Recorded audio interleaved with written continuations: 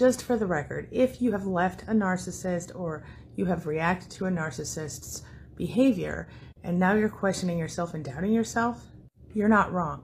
You didn't overreact. You weren't being crazy. You didn't misunderstand anything. You saw what you saw. You heard what you heard. You knew what you knew. Trust yourself. Stop feeling guilty. Stop doubting yourself. You gave them more chances than they deserved. Even though it doesn't feel like it right now, one day you're going to look back at this moment and this time in your life and you're going to realize it's a blessing. It's a good thing. Consider this your sign that if you haven't yet, it's time to move on. And if you already have, well, good for you. Do narcissists have a fear of abandonment? Is that even possible?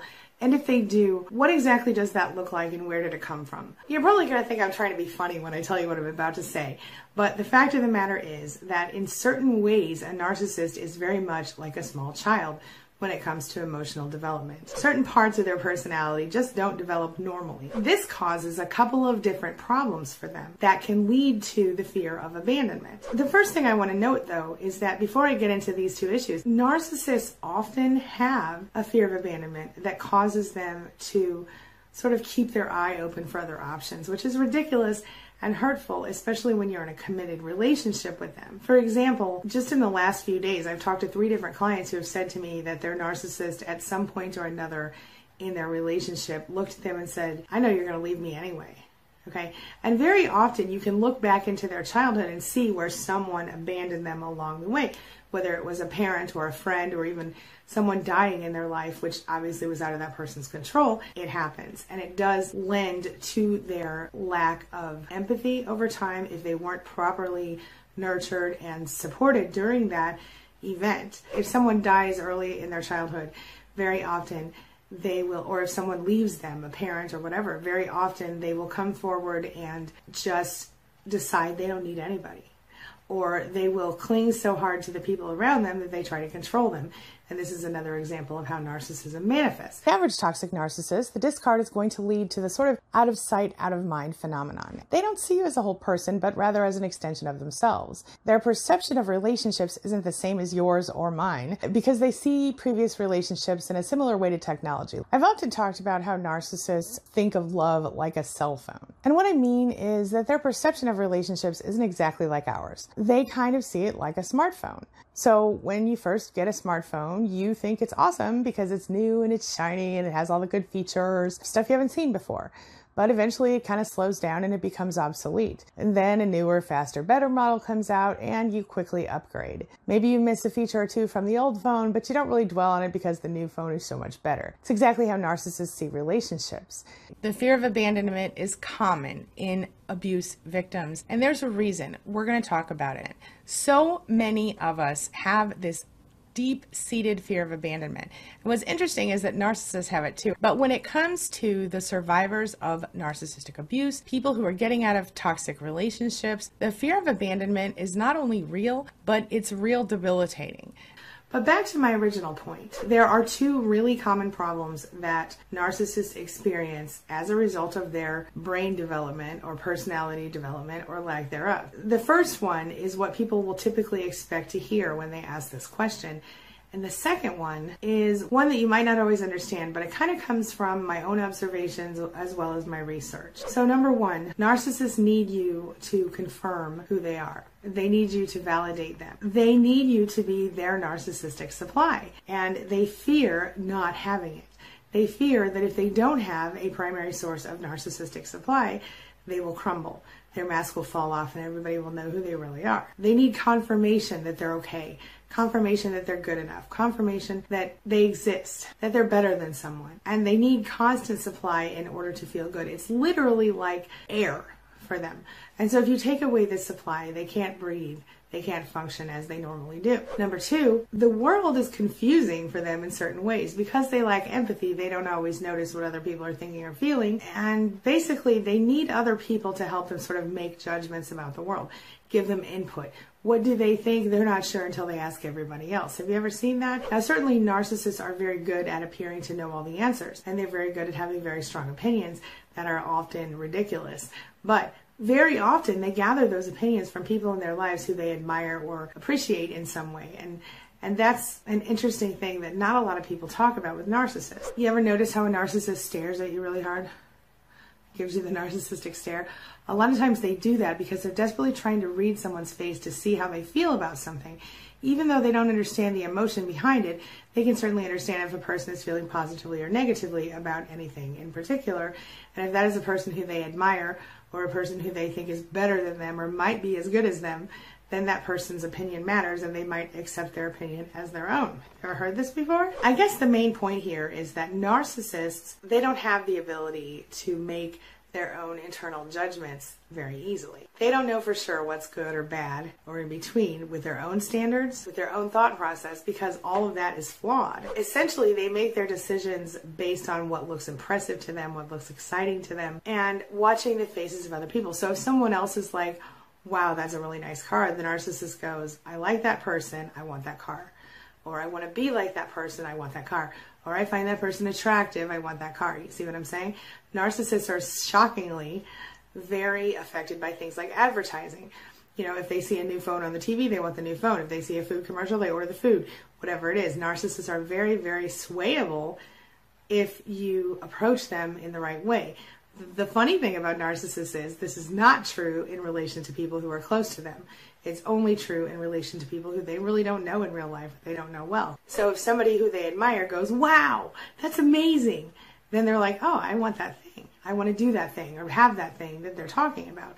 So what it all comes down to is without the narcissistic supply, the primary, the secondary, the tertiary, and even the TV in some cases, they aren't getting the feedback they need. They literally can't function without that feedback, and they can't make decisions in their lives. So because of what the narcissist went through growing up, whether it was abandonment or neglect or abuse or even overindulgence without emotional support, the narcissist is seriously addicted to narcissistic supply. They have lost their true self, or at least hidden it very deeply, and so the narcissistic supply helps them to fuel the false self that they have created. If narcissistic supply stops existing, then the false self is essentially incapacitated. So the false self, because it's not true, it's not real, it is the mask that the narcissist wears, requires constant maintenance, constant upkeep. It's exhausting for the narcissist, believe it or not, and it becomes increasingly exhausting if they don't have proper narcissistic supply. The abandonment factor represents lack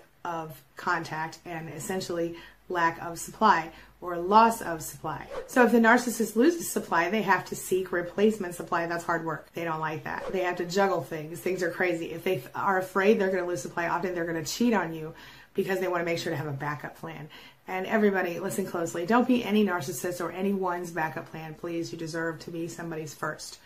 And I don't mean first ever. I mean first priority. The fear of abandonment for a narcissist can be likened to the fear of running out of water if you were going on a long desert trek and you didn't have any stuff or people with you. It causes significant anxiety. It keeps them in constant motion, constantly trying to juggle everything and make everything happen. The funny thing is that the way they treat the narcissistic supply in the first place is often what causes the abandonment to occur. It's what causes the narcissist to be afraid, because they know they're treating the person badly. They know the person might leave them, which is why they look for people who will allow themselves to be abused. Empaths, people who care about how they feel, and then they use the fear of abandonment against you. They will even say to you, like in a therapy session, I'm afraid she's going to leave me. I'm afraid he's going to leave me. And then what's the first thing an empath is going to say when somebody says that to them? We're going to go, I promise I won't leave you. And then we've made a promise to them, and we've said, I'll be here. No matter what, I'm going to be here. And they go, oh, yeah, that's good. Now I can mess around. Poke, poke, poke, poke, poke. And they start the crap with you. But what happens is, because of the way they get abandoned, because of the way they treat us, the cycle, it continues. And the cycle, ironically enough, they do this other thing where they often leave you before you have the chance to leave them. They abandon you emotionally, and they push you away, and they tell you, you're leaving me anyway, just get out of here. Or they leave you, they cheat on you and they head off with someone else, or they just have an argument with you and you are left going, what the heck just happened? And you're spinning and you're spinning and you're spinning and you're in that cycle. It's a self-fulfilling prophecy for a narcissist. They know it's coming or that it might come, and yet they continue to treat you like crap because they can't help it. They can't control themselves. Which is why I always tell you the very best possible solution to this problem is to go no contact. The narcissist has the capacity to heal but won't. almost ever. I've never heard of one actually healing and actually succeeding long term. So that's the issue. The narcissist could address the core issue, the core problem, the core wound, the thing that caused them to become a narcissist, and then they could move forward. But if they continue on their current track, they will never change. They will never move forward. So I think something that a lot of people don't realize is that the fear of abandonment may or may not come from actually having been physically abandoned. The thing is that while some people were actually abandoned in childhood, like my husband who was left in a telephone booth, I've done a video on that, take a look at it right there, as a newborn, other people weren't ever physically abandoned by anyone. Or they were abandoned by one parent but not the other. But they were dealing with a series of abandonments that was masquerading as a relationship, basically. So what happens when you're dealing with a narcissist, whether it's a parent or a spouse or any sort of person in your inner circle, is that it is like I said, a series of small abandonments. When they go through the cycle where they love bomb you and then they devalue you, you start to get that emotional abandonment. And then they emotionally discard you. Now, sometimes they never physically discard you, or they never leave you, but they always mentally discard you. The fear of abandonment is more than just being physically abandoned. But yet we have this ultimate fear deep inside of ourselves of always worrying, I don't want to be alone. I can't stand to be alone. The idea of being alone scares me more than the idea of staying with someone who's abusing me in some cases. But what you don't recognize is that being abandoned, or the idea of being abandoned, it creates this deep anxiety within us. And it many times starts early in childhood, but even when it doesn't start until we're much older, it affects our relationships. It affects our ability to see ourselves as whole people. It affects our self-worth, our ability to make decisions, all of these things. See, abandonment, or the idea of it, is almost a visceral thing for nearly every human. Because in different times, if we were abandoned by our mate or abandoned by our parent, we might die out there in the wild. But today it's different. But yet we still have those sorts of fears, like intrinsically inside of ourselves. So we have to recognize a few things here. Our brains are programmed to be afraid of abandonment in general as humans because of the visceral stuff. But also, if we experience abandonment in any sense of the word, we become focused on the fact that we are potentially in danger from any number of real or perceived fears. So recognizing these things as logical points, great. But I understand that just knowing it doesn't always fix the problem or the fear of abandonment itself. A lot of people who watch this channel, a lot of people who have gone through narcissistic abuse in general, were also dealing with something similar in childhood. And so their fear of abandonment, your fear of abandonment, can be very, very deep-seated and can be even beyond your ability to comprehend where it came from. But what's important to know is that if you do end up alone, that you're going to be okay. And that alone is a state of mind. Maybe you live in a house by yourself, but you still have support in some way. If nothing else, you've always got your Spanily. Being emotionally abandoned by a parent in childhood can really have a lifelong effect on you. And many narcissistic parents, or toxic parents in general, have this sort of effect on their children. But sometimes even parents who are well-meaning may affect their children this way. What does emotional abandonment look like for kids? Well, when parents stop their kids from expressing themselves or stifle them with, don't be who you are because of this religion or this societal norm or whatever. Or when parents ridicule their children for who they are. Or when parents hold their children to a standard that's ridiculously unmeetable and treat them horribly for never meeting it. Or when parents rely a little too heavily on their children to kind of determine their own self-worth. They live too vicariously through their children. Believe it or not, that's a form of emotional abandonment. As is parents who treat their children like friends or peers instead of children. When your children are adults, it's a different story. But when your children are being raised and growing up and going through all those developmental phases, you might want to be their best friends. And I'll tell you, I have some really cool kids. I would love to be their best friends. But sometimes you have to suck it up and be a mom or a dad and do what you need to do. And when you don't do that as a parent, then you sort of emotionally abandon your child. If you were a child of a parent who was emotionally abandoned, you may have a really deep-seated sense of abandonment. Now, like I said, it could be a physical abandonment, an emotional one, or both. Growing up and becoming adults and in our young adulthood, even throughout, long marriages, you can be repeatedly abandoned over and over again. So the fear of abandonment is completely normal. One more type of emotional abandonment that you might have experienced is from a spouse or a partner as an adult, or even a really close friend, What does that look like? Well, like we've talked about, it's the cycles of abuse that are common in toxic relationships. But what are the signs of abandonment in an adult relationship? Well, one of you might be a people pleaser, always trying to cater to everyone around you, always giving more than you should give, giving too much. You might also feel kind of envious of other people's relationships. There could be trust issues in your relationship. You might feel insecure, always worried that your partner's going to cheat on you. You might feel like there's a significant lack of emotional connection in the relationship. You know them, but they don't know your heart. They don't know what you're about. They don't care to find out. Anytime you say to them, why do you love me? They say things like, because you do X, Y, and Z for me, as opposed to because you are X, Y, and Z. It's always about what you do for them instead of you. In emotional abandonment in adult relationships, one partner almost always controls the other partner, and you might feel like you're settling for a relationship that is, let's say, less than satisfactory. Does any of that sound familiar to you? Here are a few things you need to know. First of all, just like physical abuse, emotional abuse has a cycle. This is emotional abuse. Being in that relationship where you're being emotionally abandoned is emotional abuse. The feeling, the fear of always being afraid to be alone, of always being afraid of abandonment, is a result of having been abused emotionally as a child and or as an adult in a close personal relationship. Emotional abusers are not any better than anyone else. They are just as bad as physical abusers, if not worse. They just don't leave scars for the world to see. But the scars, they run deep for us, don't they? So they figure, well, I'm not physically hurting that person, so I'm not really doing anything at all, because so many people don't even realize emotional abuse is a real thing. And I think that's why so many people are so shocked by this when it happens. As you may know, emotional abusers tend to use their target's fears as basically a way to abuse them. They use their target's fears against them. So in most cases, when a partner directly threatens to abandon you, or a parent directly threatens to abandon you, even if they have never physically abandoned you before, you are being abandoned in that moment. And they use this fear of abandonment as a way to control you and keep you in check. And so if you don't work through that and get past it, then you are going to find yourself accepting and settling for things that you don't deserve, things that aren't good enough for you. In order to feel truly like you are with someone that you want to be with, you need to not need to be with them. You need to be with them because you care about them and they care about you, and there's mutual love and respect in that situation. If you're not ready for something like that, then that's okay.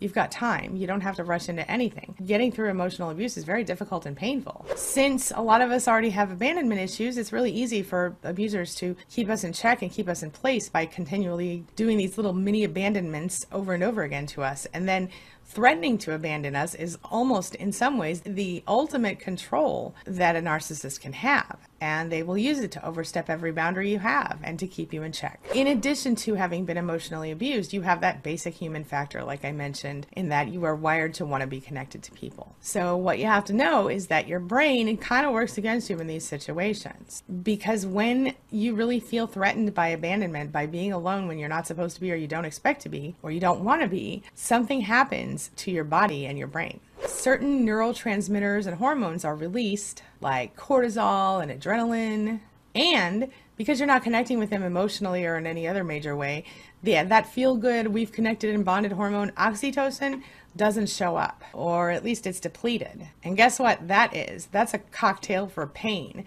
Dealing with the cortisol and the adrenaline without the feel-good hormone, my gosh, you're going to feel terrible. You're going to feel miserable, and you're going to think all you can think about is getting back to that person. You'll do anything to bring back the good feelings, even stay with an abuser. And sadly, this is the truth regardless of the level of abuse to which you have been subjected, which is why things like trauma bonding and, of course, the Stockholm Syndrome, which are basically the same thing, exist. It's almost like they're training you like a dog.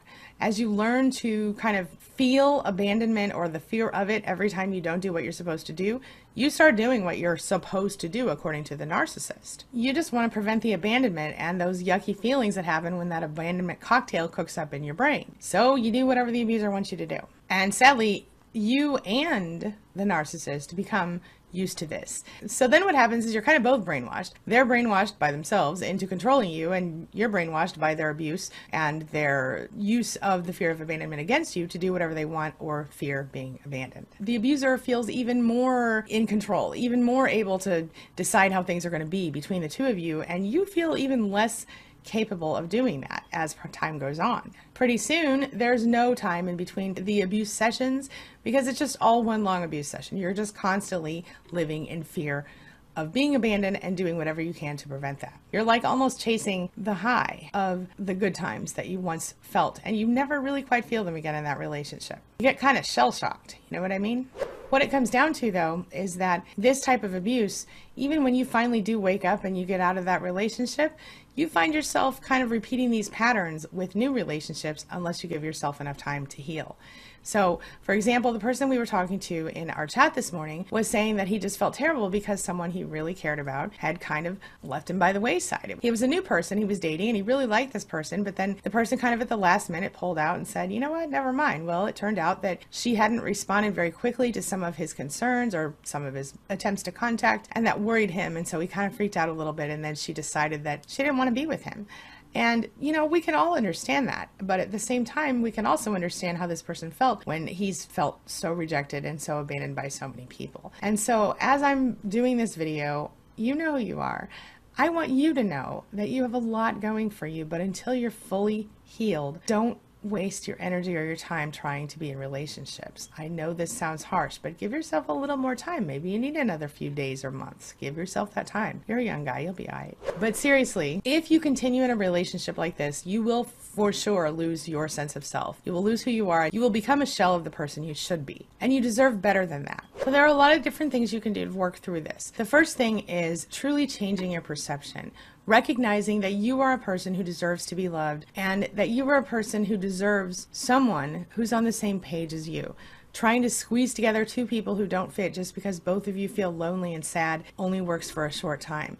Maybe that person can just be your friend if that's the case. Bottom line, don't rush into relationships because you are lonely. In fact, until you're to that place in your life where you're ready to truly feel like, you know what, I'm so okay with who I am that I would rather be single than miserable with some wrong person, someone toxic, or someone who's just wrong for me, that's around the time you're going to run into the person you're supposed to be with. Find yourself a place of peace where you can really get to know yourself and really recognize your value. Recognize that you are in fact a catch, that you are someone who deserves to be loved, and don't put up with any less.